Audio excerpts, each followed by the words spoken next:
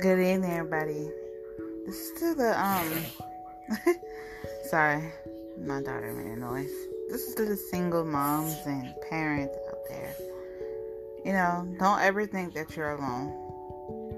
God does send people your way to help you if you have those people, and also He helps you first and foremost. He helps you get through the days.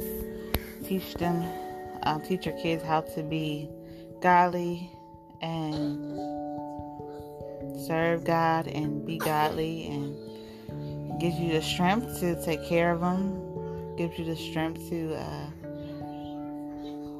keep your head up, and don't ever think you're alone.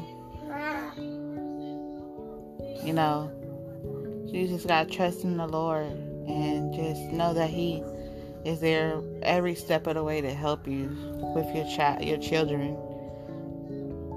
So if you're feeling down and it's because of you not having another parent there or anything, don't feel like you're alone, because you have God and He is your child's father.